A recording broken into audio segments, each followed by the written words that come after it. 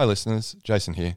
This is a quick announcement to let you know that we'll be hosting our first ever Psych Health and Safety podcast live panel event on May 25 at 12:30pm Australian Eastern Standard Time. The topic to be discussed is Psych Health and Safety, is it time for a new approach to risk management? We'll be welcoming back previous popular guests including Ian Firth of SafeWork New South Wales, Jennifer Lowe of the Australian Chamber of Commerce and Industry, and Carla Caponecchia of the University of New South Wales.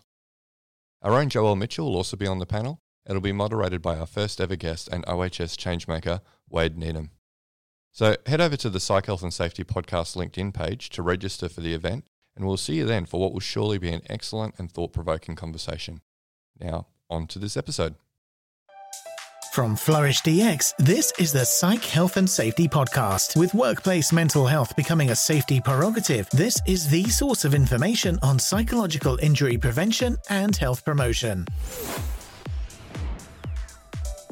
So, hello and welcome to the UK Psych Health and Safety Podcast. My name is Sheila from BMO Health and Wellbeing, and my co-host today is Peter Kelly, and our special guest all the way from Perth, Western Australia, is Jason Van Schie from Flourish DX. Now, I know Pete and Jason are keen to get started, and I know Pete's got lots of questions for Jason today. So I'm going to hand over to Pete and Jason, and I'm going to let the guys do the most of the talking today. So over to you, Pete and Jason. Thank you very much. Well, Jason, welcome to the UK Psych Health and Safety Podcast. Are you excited? Thanks for the invitation, Pete. I got to say, I love the name of the podcast. I have no idea how you came up with that original name. Oh, mate, I don't know. Yeah. Are you pumped? Are you ready? Are you ready for me to ask you some questions? Always ready, mate. Always. All right. Well, let's start with an easy one, Jason. So this is a Psych Health and Safety podcast. But we've also got this other thing called psychosocial risk and hazards. What's the difference between psychological health and safety hazards and risk and psychosocial risk and hazards? I'd say it is the same name or different names for the same thing, if you like. So psychological health and safety is really about applying a risk management process to the understanding of psychosocial hazards and the assessment of risk and controlling of that risk. So, and I guess psychosocial hazards maybe are an element of psychological health and safety, but I didn't realize, geez, Pete, that it was just going to be an assessment of my competence at the top. Oh, no. Well, I do think it's important, isn't it? I mean, we both of us go into businesses and they say, well, what is it? What is a psychosocial hazard? I mean, let's take it back to its core basis. So what is a psychosocial hazard and what is a psychosocial risk, in your opinion? Yeah, so for those, I guess, new to the area, and this is, I agree, Pete, even though I'm a bit facetious, that is my middle name, according to my wife. Language is really woman. She's a very wise woman. Very good judge of character. So psychosocial hazard basically is anything in the design or management of work that contributes to work-related stress. And that stress, if it's ongoing or is extreme, like in the case of exposure to occupational violence, can lead to stress-related illnesses and psychological injuries. So psych hazard is anything that, if not managed properly, can contribute to stress. And then the risk, psychosocial risk, is the likelihood and consequence that harm will occur if someone is continued to be exposed to that hazard. So if I was in a job, let's say I went in the job and during the course of the day I was clear what I was expected to do, but then I had these additional things put on me. Are they a hazard, or at which point did they become a risk? Is it 1 day, 2 days? What do you think? Well, that's the question, isn't it, Pete? Like, at what point does an amount of stress or a exposure to a element of work design become a risk? And if we think about like the vitamin model, for example, there are differences for people. Some people, thrive on autonomy. Other people like to just be told this is exactly what you need to do. And so I guess it's a tough one. And I guess in your role, Pete, you'd probably be more used to looking at the impact on a collective or a group of people before you would actually consider something that the regulator would be worthwhile investigating if multiple people are getting sick. But I guess at a workplace level, I think this is where line managers really are important to understand the different needs of their employees, and really making sure that, as far as possible, they're designing work for that particular person, or the person is given enough autonomy or freedom to craft, their role, so it kind of fits their like right levels of stress or work design, if you like. Yeah. So, but what if I've got 20 people working with me, but only one of them's not really doing it? Yeah, that's right. Or is feeling stressed because of the working conditions. But everyone else is out. So yeah, it's the question, right? And I'm sure as a regulator, you get that question as well. Like, if only one person's affected, is it really an issue of work design, or is it an individual issue? Is it 2 people? Is it 5 people? Is it 10? I'd actually put the question back on you, Pete. I mean, at that point, myself personally, I would be thinking this is an individual issue, and we need to talk to that individual about the role, and if there's any things that we can do within the role to accommodate their needs for a right level of autonomy or role clarity or whatever it is, right? Yeah. I don't think the regulator would think it's a hazard myself, a psychosocial hazard, if it's only 1 out of 20 that's being affected. Well, I guess it depends if we found something in the system that was a potential source of future stress. So in a sense, as you know, because I know you've read our website and the management standards, we expect people to put in place a response to individual differences. So someone in your team isn't functioning well, or they report they're feeling work-related stress, you still have a duty of care to do something about that. And you cleverly read our criteria for investigation, which is that we don't investigate individual cases, but we do look collectively at, we would look at a collection of cases. And that's principally because our viewpoint, which I'm sure we'll cover later on, is that you need to see work-related stress as an organizational issue. But you also have a tertiary or a responsibility to the individual. But really, and I think we'll talk about what I'd like to cover later, is this second bit, is that secondary bit, is that how we train people and train line managers to do what they're doing. And I don't know about you, Jason, but we know the term psychosocial risk and hazards.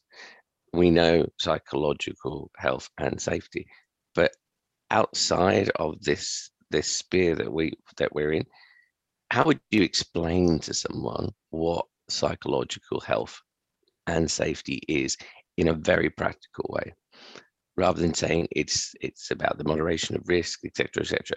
How would you tell someone what we think psychological health and safety is? Yeah, it's a good question. And I guess what I always come back to is to use things that they're familiar with. And obviously the understanding of physical hazards in the workplace is something that most health and safety practitioners are obviously very familiar with, and then understanding risk managements and hierarchies of controls. And no doubt we're going to talk about that later today as well. But, the examples we like to give are things like manual handling. We know that, people could go to the gym and get stronger and, be able to lift heavier and not get injured. But we also know that fundamentally, if we design work correctly to begin with, where people aren't having to lift heavy loads, and there's, things that help them to do that safely, we're going to have less people getting injured regardless of whether they're going to the gym 5 days a week or not. So I think if we can, make that equivalent and go, well, there's physical hazard exposure, but then there's this psychological hazard exposure. And psychological hazards are anything that cause people to be stressed, ongoing or high levels. And often when I talk and use the physical health analogy, you see people just switch on and go, yeah, that makes sense to me. I think in the past, what's really put off particularly health and safety practitioners from being involved with mental health or psychological health and safety is they feel like they have to be a psychologist or a counselor, or they think about psychological health and safety because it's got psychological in the name as like counseling or EAP or, something like that. And they're like, well, no, that's not what I've signed up for. I'm involved in risk management. But as soon as you just start saying, well, look, it's just a different hazard that can still make people ill and, may lead to compensation claims or time off work. We just need to understand that hazard and monitor it, and then work with subject matter experts like organizational development people or organizational psychologists to engineer or change the work environment to make sure that people don't get sick, and if possible, improve their well-being, then I think health and safety people actually get on board and go, okay, I understand that I do have, skills around risk management and I can apply them. It's just a different set of hazards. And then like dealing with an engineer to control physical hazards, I'm just dealing with a different professional to help engineer out the psychological hazards. Yeah. I mean, if you look over here, of the days lost, only 20% is safety. So that would suggest, in terms of the issues that we have, are health related, and of those health related, 57% of that is work related stress and mental health. Now, I know that the numbers are broadly equivalent in Australia in terms of because you have a statewide system for managing it. Is there a time to act in this area, or do we wait till we get even more? It's so interesting. Hey, I use those labour force survey statistics myself in trying to explain the issue. And what was it? Out of 38.8 million days lost due to non-fatal injuries and illnesses, 17.9 million days lost due to work-related stress, anxiety, depression. So that's actually 46% of all of the days lost, regardless of whether it was a physical injury or an illness, were because of work-related stress, anxiety, and depression. And like you talk about, Pete, that was 1 week. The reporting period was 1 week into the pandemic. So this wasn't a COVID issue. And obviously COVID's put the spotlight on mental health of employees. This was an issue, and we were at crisis point well before COVID hit. And it wasn't enough to move the needle. People weren't actually doing anything different about it. And I don't know what the driver is going to be. I have a lot of optimism over the next 3 to 5 years that employers are going to start doing a lot more in this space. And I really hope things like the incoming ISO 45003 standard is one of the drivers, or carrots at least, to encourage companies to do the right thing and take more of a risk management approach.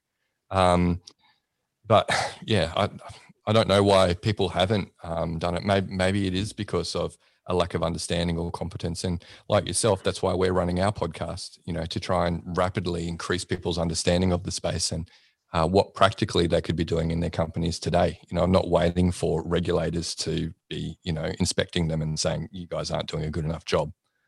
Why should you wait till you're reprimanded to do anything when there are really good guidance materials out there, whether it's the management standards, whether it's, the Safe Work Australia guidance or ISO.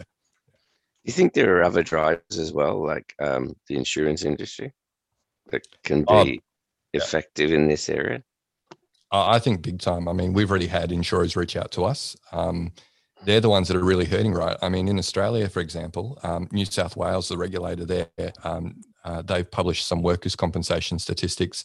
And in the 4 years preceding 2019, so again, pre-pandemic, there was only a 3.5% increase in physical injury claims over that period, so pretty stable. Whereas there was a 53% increase in psychological injury claims.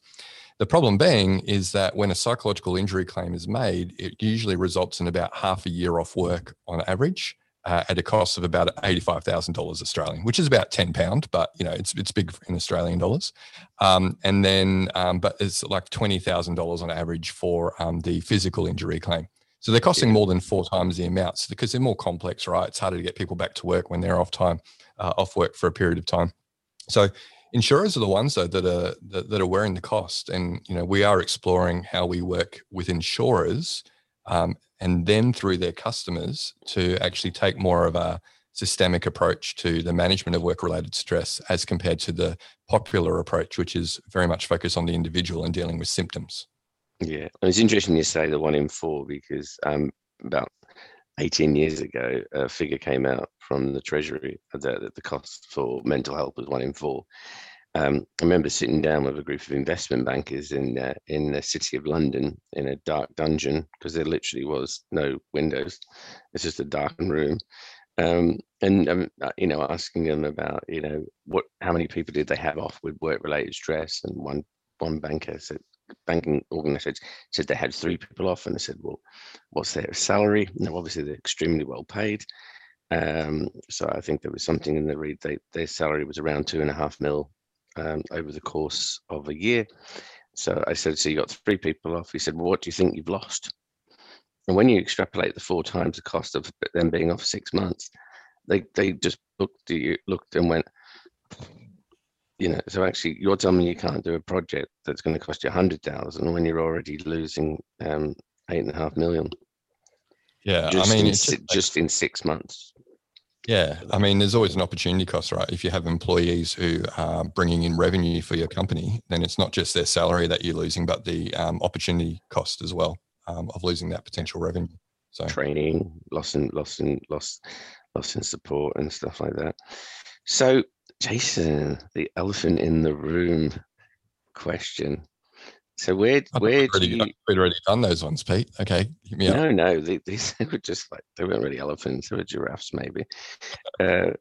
So where do you see in the current research and the current approaches to health and psychological health and safety, the role of primary, secondary, and tertiary, and also hierarchy of control? And if you could explain to the audience, for those who are not familiar with those terms, what they are, then that'd be useful. And it saves me the opportunity of looking embarrassed for getting it wrong. You wouldn't get it wrong.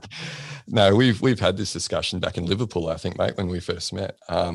So primary, secondary, tertiary is related to the public health model approach to disease prevention, right?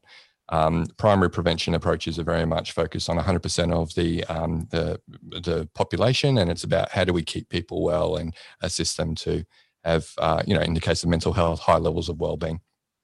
Secondary prevention is, where people are at risk of becoming unwell. What other supports can we provide to make sure they don't deteriorate or become ill, and obviously become a cost burden on the system. And then tertiary intervention is when someone is ill. What are we doing to support them? Very similar to that public health model is the integrated model of workplace mental health, and it's just different terminology, right? So we say mitigate illness, prevent harm, and promote flourishing instead of that primary, secondary, and tertiary.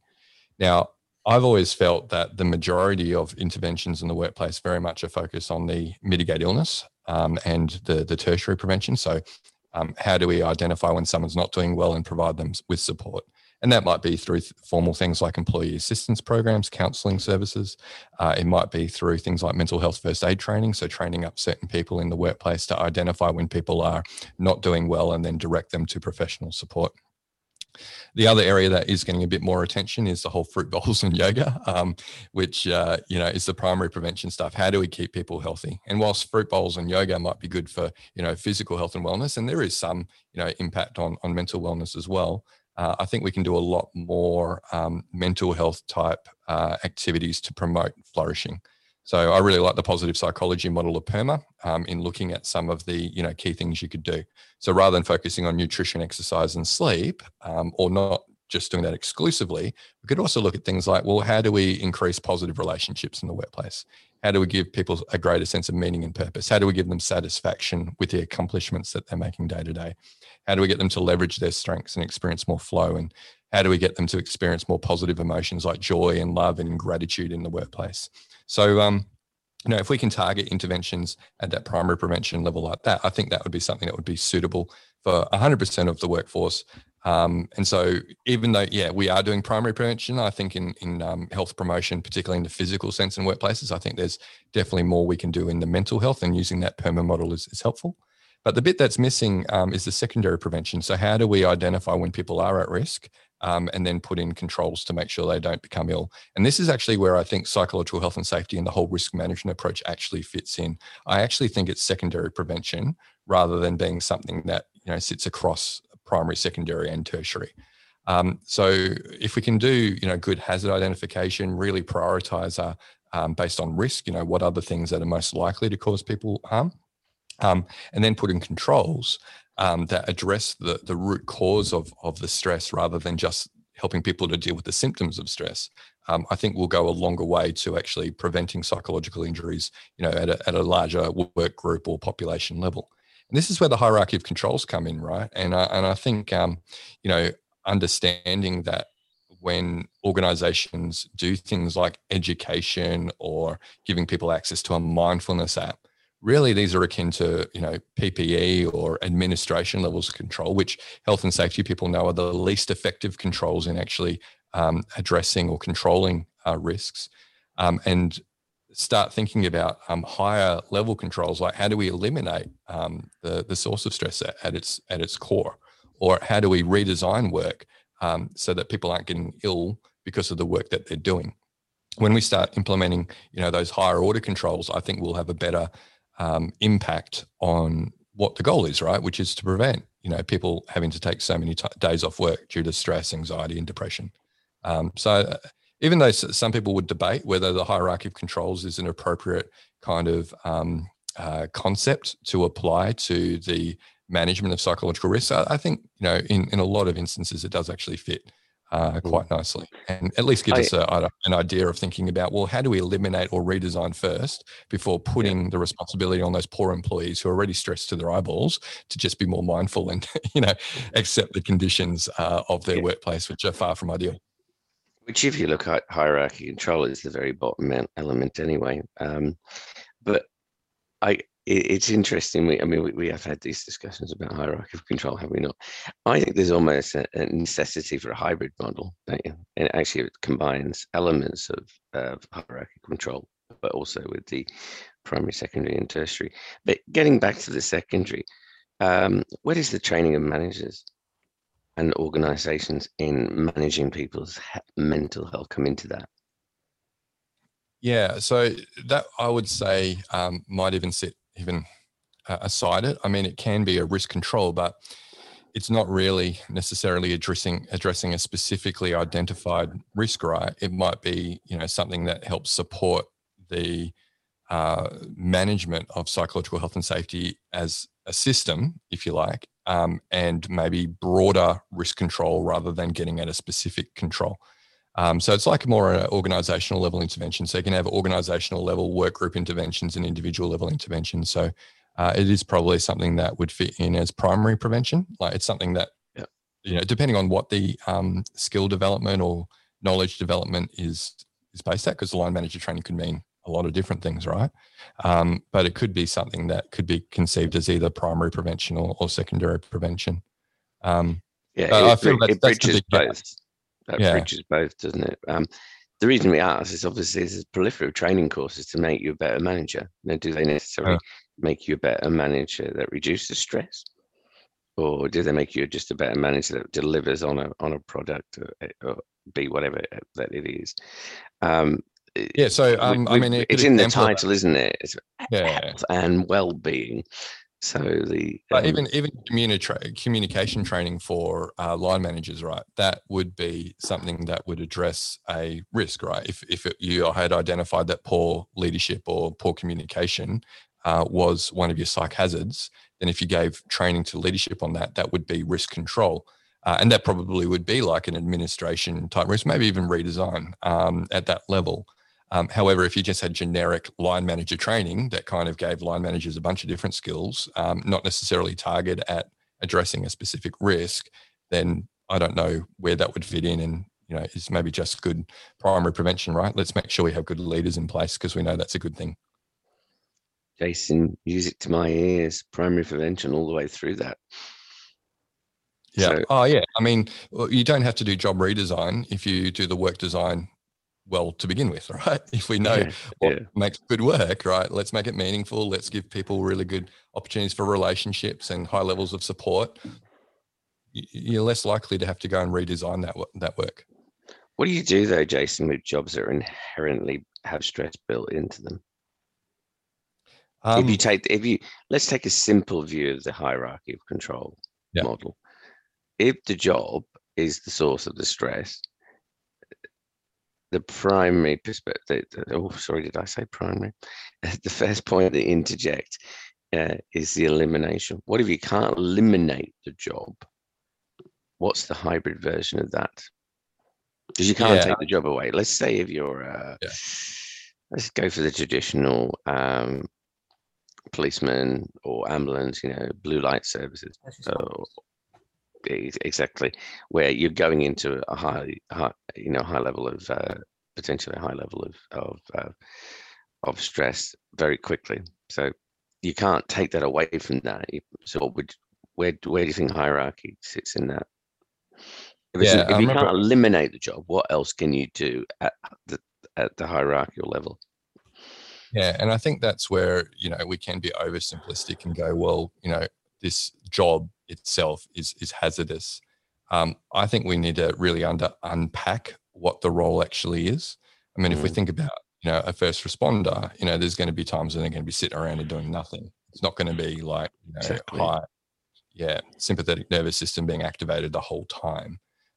We really need to think about different elements of the role. And then once we understand when the stress occurs and to what frequency, who's affected, how long are they affected for, then we can start to develop controls that might actually address it. And so you'd be aware, Pete, some of the things that people do is making sure that if they're going to be known that they're going to be exposed to stress, then we do actually have to equip these people with some skills and train them up on, knowing what to expect. So realistic job previews and, training about the traumatic situation before they're actually put into the traumatic situation, having good debriefing, in place, making sure that there is good job rotations. Informal debriefing as well, isn't it, Jason? Is that? Yeah, or could be peer-to-peer, yeah. The dark humor, as they call it in emergency services, that goes with the job. So we've had this conversation before, right? You can't just eliminate the role of a police officer, but you look at aspects of the role, you understand what aspects of the role are actually hazardous for their mental health and well-being, and then you look at, well, how would we actually address that? Yeah, I mean, one of the things that there's an emerging issue amongst police forces with, particularly in capital cities, where routinely in the past you'd have a call out to a potential terrorism event once in a career. We're seeing it. We have seen in the past where police are talking about that there's multiple times they're being called out to events, potential events, and how that. And so actually, the way we train people for preparation for those things has to change and reflect the fact that it's a different sort of culture. That it's a different time, and actually these people need to be prepared. Isn't it funny? Yerkes-Dodson's law 1907, which we've said previously, which talks about this concept of pressure, and that if you have too much pressure, you burn out. If you don't have enough pressure, you rust out. Do you think that's a good analogy for where we are at the moment in COVID-19? Yeah, well, we've kind of deviated there. I still want to talk about this. It's an intentional deviation.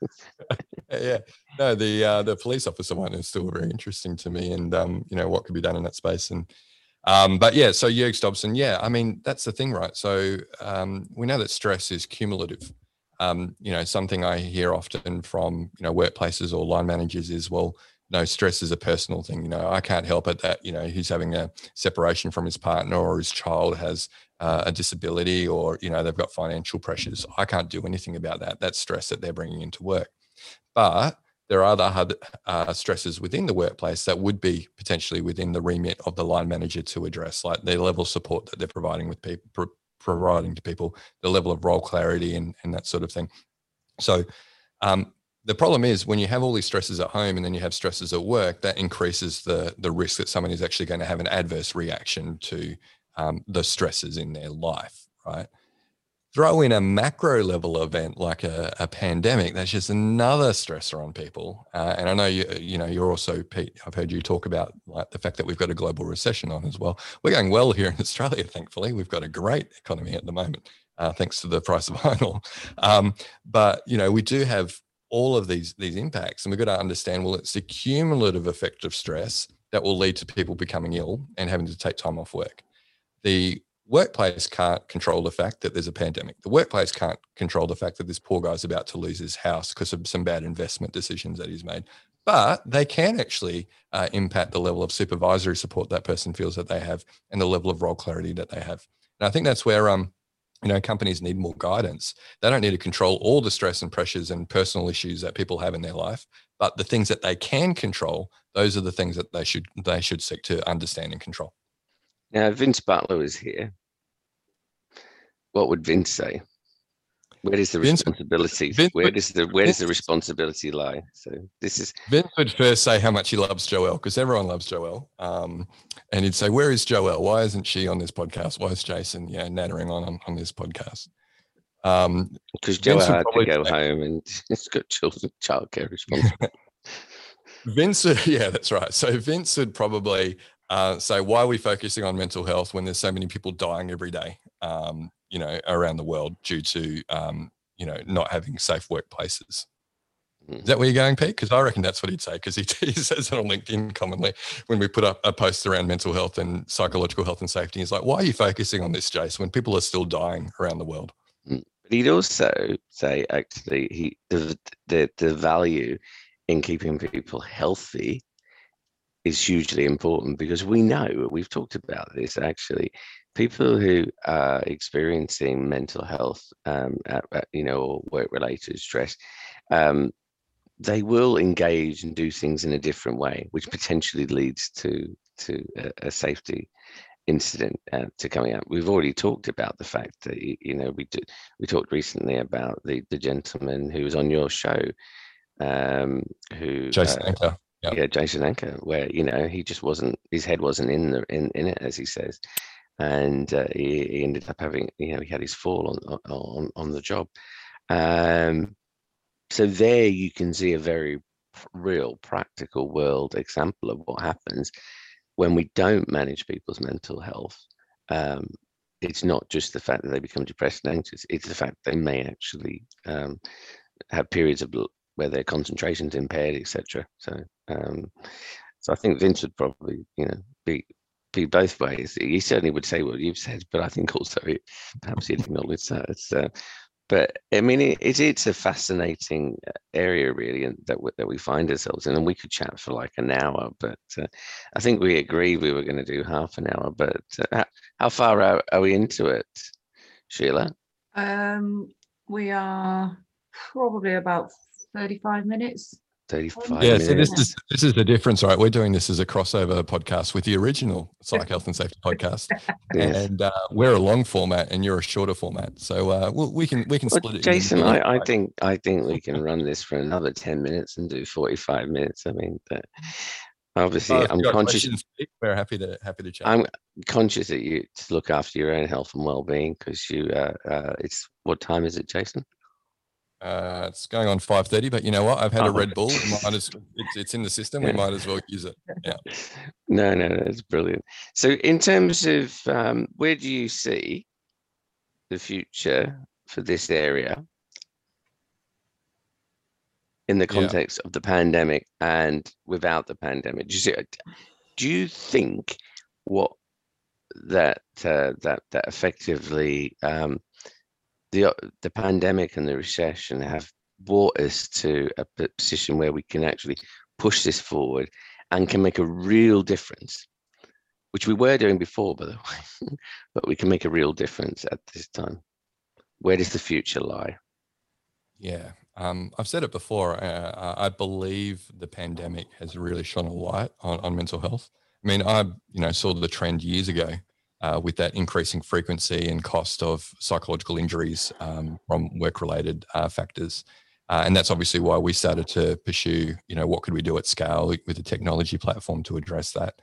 But what COVID has done, I think, has really brought forward our agenda a good 3 to 5 years with that intense focus now that has been put on the effect of mental health. Be really interesting, obviously, with your next reporting period. It's come out in October, the new labour force survey. Yeah, it does, yeah. It'll either go one of two ways. It'll be under-reporting, but higher presenteeism, or our numbers will be up. So the interesting thing is how people view it. Well, you say people weren't really impacted by their mental health if the numbers are low. The issue is that we know presenteeism is huge at the moment. We know this because there are surrogate surveys that people use which identify presenteeism as being in there. Every day I pick up the paper here in the UK, and I don't know if it's the same in Australia, story about mental health, story about well-being, story about people's mental health being impacted. And yet the data that we collect may not necessarily reflect that. And I think we have to contextualize it, that the data is one one way of identifying where we see that it is, but also we have to look at what else is happening around in society in general. So yeah, so I really think there are some drivers that are coming online this year. In Australia, on the back of a review of our WHS Act, we are expected to have amendments in there that will, start using the terminology around psychological health and not just relying on a general definition of health that's supposed to incorporate both psychological and physical. So that will make a difference. We have regulators, because we have state regulators versus, a UK regulator. So they're starting to draft codes of practices about how companies can comply with the existing legislation, which is already supposed to, incorporate both psychological and physical health. But obviously with the increased focus around psychological health in the upcoming amendments, how can they meet their obligations under the Act? And then you have the global standards like ISO as well. So I think there's a lot of really good drivers, a lot of carrots, still not enough stick, Pete. And I'm not going to put you on the spot about why we're not getting enough stick on this if so many people are becoming ill. You know me, mate. I'll always, my preference is for the stick. But we've used the carrot. I say it very openly, and we will use the stick in the right situation in terms of, if it meets the criteria which we've publicly put on our website for investigation purposes. But I think you're on something with the insurers, though. I think that's where the pressure really has to come. If they're the ones that are holding, the bill for these psychological injuries, then whether that's through life insurance, whether it's through TPD, whether it's through workers' compensation insurance. If people aren't able to work because of a work-related illness that they've developed because work has been poorly managed, and the insurers are paying for it, well, they should be pressuring their clients to take more of a risk management systemic approach and stop thinking that a mindfulness app or a fruit bowl or yoga is going to do the trick. Which is a very nice plug into the last question, which is, what do you see the role for 45,003? Does it have a role? Or will it just be a standard that sits on a bookcase that you can blow at when you're asked by your inspector whether or not you've read it? Although, can I point out, as I'm hoping you will do, it's a voluntary standard, but it would be very useful to show that you're doing stuff on managing people's mental health, and it would. So, yeah, what do you see for 45,003? Do you see it as a useful building block? Do you see it as just an extra burden? What? Yeah. I'm hoping you don't go for the second thing. Well, if it's done correctly, it shouldn't be an extra burden. I mean, obviously, there are activities that a company would need to do that most aren't doing currently around hazard identification and controlling those risks. But if they incorporated it under their occupational health and safety management system, say 45,001, for instance, then it's designed to be a logical extension of that, or not be another thing that you're doing. It should be incorporated in how you manage all health and safety risks, right? But there's just some extra guidance around, what are the specific hazards that we're concerned about, and how would you go about identifying those hazards, because they're not directly observable, like say a physical hazard in the workplace. So I'm hoping that gives companies a lot more guidance. I believe last time Sheila and I had a look, there was about 38,000 certificates that had been issued for 45,001. So I think there's a lot of companies who really value, being certified to that standard for their OC health and safety management system. And I'm hoping a large majority of those organizations at some stage will go, well, look, let's also incorporate 45,003 into these activities. So given the number of companies who have adopted 45,001, hopefully there'd be a large number that also adopt it and start doing, more systemic risk management kind of activities versus, leaving HR to do all the wellness kind of stuff that we know it hasn't had an impact, has it, Pete? I mean, the numbers keep going up. So clearly what we're doing, all the popular approaches aren't working. We need to do something different. 2.5 million in a year. From the previous data. So yeah, the numbers are going up. We are certainly we were in the eye of the storm, then the storm came, and it came twice. So coming out of the eye of the storm is going to be different. We know 45,003. There's some conversations about it being that you can get 45,003 without 45,001. You could, as a document. Clearly, there are some benefits from doing 45,001 with 45,003. But I think for me, 45,003 almost offers a unique opportunity to back up on existing stuff that's already happening. So in Australia, the standards work, each of the individual states and their work around, risk assessments, and that it can sit there. For us, it sits on with our approach from a regulatory perspective, which is looking at the risks and managing it, and etc. So the management standards, and you'll probably find the management standards in the in there as an example. So yeah, it's ironic, isn't it? 3 years of work, 1 year into a pandemic, and this standard kind of just arrives. Yeah.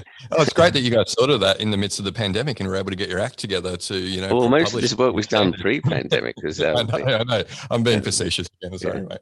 Although we have had, for the purposes of just understanding, we have had several weeks of Zoom calls, which means swapping the timeframes around. So that could mean us being on Zoom calls at 5 o'clock in the morning so that you guys could go home at a normal time.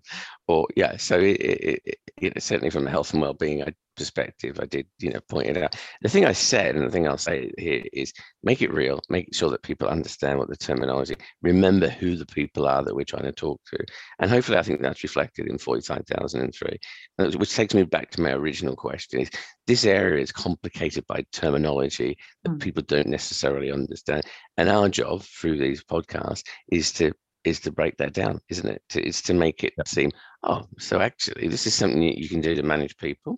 This is something to do that will help people, and it'll improve their health. And by doing that, you improve your own productivity in your company. Clear relationship between healthy individuals and healthy companies, isn't there? Yeah, I think the big message is that, the reason that we need standards like 45,003 is that the popular approaches to workplace mental health just have not proven effective. And if we are actually going to make a dent, then we need to take more of a safety management system approach, I really feel. And then, like the evidence from the Canadian standard, which ISO is also, built on, there is evidence to show if you take that systemic approach, it is far more effective at reducing outcomes like burnout or increasing engagement or, all those sort of things, versus let's just give people a massage at work and then, that'll be it. We're done, and that's an easy thing, right? It's a box ticking exercise. But if the executives and health and safety people and HR people who are listening to this podcast get anything out of it, it's to understand the reason these standards are coming out is that the popular approaches don't work. So let's have a look at what we can do through applying things like ISO. If the end goal is to make workplaces better places to be for everyone, and that people don't just not get ill by going to work, but they actually come out of work in a better place mentally, which they should if work is designed well, then let's start taking a better approach to how we do it. Yeah, like which one of us signed a contract said, "Yeah, I'll be made ill at work, thanks." It's not quite there, is it? Well, I'm gonna let Sheila sum up. Okay, well, it's been. It's just like we've just been in the pub together. Really. Yeah. This is what, for the record, this is what we did do. We had a very similar conversation. Yeah. For the record, Peter had a non-alcoholic drink at the pub because it wasn't work hours. So. Yes, it was. Yeah. But no, I Jason think didn't. As always, you guys have wealth of information around the standard. I think one question I'd just like to ask both of you. One thing I've heard or I hear a lot is that people don't take these strategic approaches because it's hard to do and they don't know where to start. I mean, we've said today there's codes of practice out there, there's legislation out there. I know we've had the conversation, Jason, before that, if leadership is not on board with it, it's not, the chances of success are going to be quite poor. And how do we kind of get leaders, what would be your message to leaders in terms of getting them to see the strategic value of doing this? Yeah, it's interesting, right? Like you say, I mean, when was the stress management standard come out? Was that 94 or 2004? 2004. Jeez. Yeah, 2004. It's been out for almost Mate, 20 years. that 2004. Yeah, It's yeah. officially a teenager, 17 years old. So. Okay. Yeah. On the It's rest. been out for a while, and and then the Canadian National Standard, right, for psych health and safety at work. It's been around since 2013. That's an excellent document, and even also based on the management standards. Yeah, they're all that was the source of truth, right? That was the originator for all of these things, right? No, to be honest, the Canadians did everything we wanted to do but couldn't do. So yeah, I was. I mean, the Canadian standard is, for me, got elements of it I would have loved to have obviously had. Yeah, and look, I've spoken to a number of the Canadians behind that standard on our podcast, and they've actually said that they reckon ISO would actually be more achievable than the Canadian standard. So that's a good thing. But I think the place where leaders need to start is, first of all, understand the gaps. Look at what are they doing as an organisation already for workplace mental health, and look at where the gaps are. And, that's why we created a tool for this. We call it the Workplace Mental Health Audit Tool, so mentalhealthaudit.com. And it basically shows you what are the things you should be doing from a health and safety perspective or a compliance kind of angle if you're in places like the UK or Australia with the general duties. And then what are the desirable things like, EAP or mental health first aid or all those sorts of things. So I think they really need to understand where the gaps are. And I think a lot of them would be shocked that they're actually not meeting their legal obligations first, and they're doing all these other nice to haves that actually haven't proven to move the needle in relation to keeping people well and optimizing well-being. So that's generally where I'd start. And then it's about getting your health and safety team, giving them resources to work in this space. Often it's HR that actually, carry the portfolio for workplace mental health. But they typically will do things like employee engagement surveys or EAP or, do training around competencies or mental health first aid. But they're not the ones with the risk management capabilities or experience. So really giving your health and safety team training on things like the ISO standard or, understanding psych hazards, bringing up their competence to then bring up the rest of the company's competence as well. Mm-hmm. So they're probably good two places to start, I'd say. Yeah, I just agree with what Jason said. That's cop out. How would you talk about that then, Pete? Let's do a slightly different question to you. So in terms of it strategically. Well, what I would say into the previous question, though, which maybe Jason was going to, I'm sure Jason was going to come around to, it was the impact of leadership and authentic leadership. The organisations that do this well have got leaders that have said, back it up and say this is important to it. It's a key performance indicator for this company.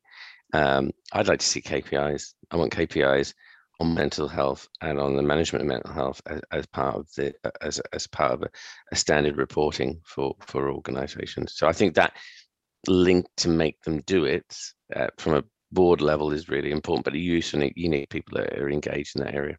Yeah. I would if you're going to measure the performance, not just look at outcomes like burnout or illness or EAP usage, but also look at how many risk assessments have we done, what do all the work groups that we have understand what their key hazards are, and do they have a plan in place to address them, right? So measuring those sorts of things, which would actually be assurance really against the standard versus purely looking at outcomes, because then those things are lag indicators, whereas are we actually doing good risk management at a work group level, not just at an organization level, would be far more effective from a measurement perspective, I'd say. Oh, and on the whole leadership thing as well, Pete, there's a lot of platitudes out there, right? Leaders will say mental health is important, and then they'll say work harder.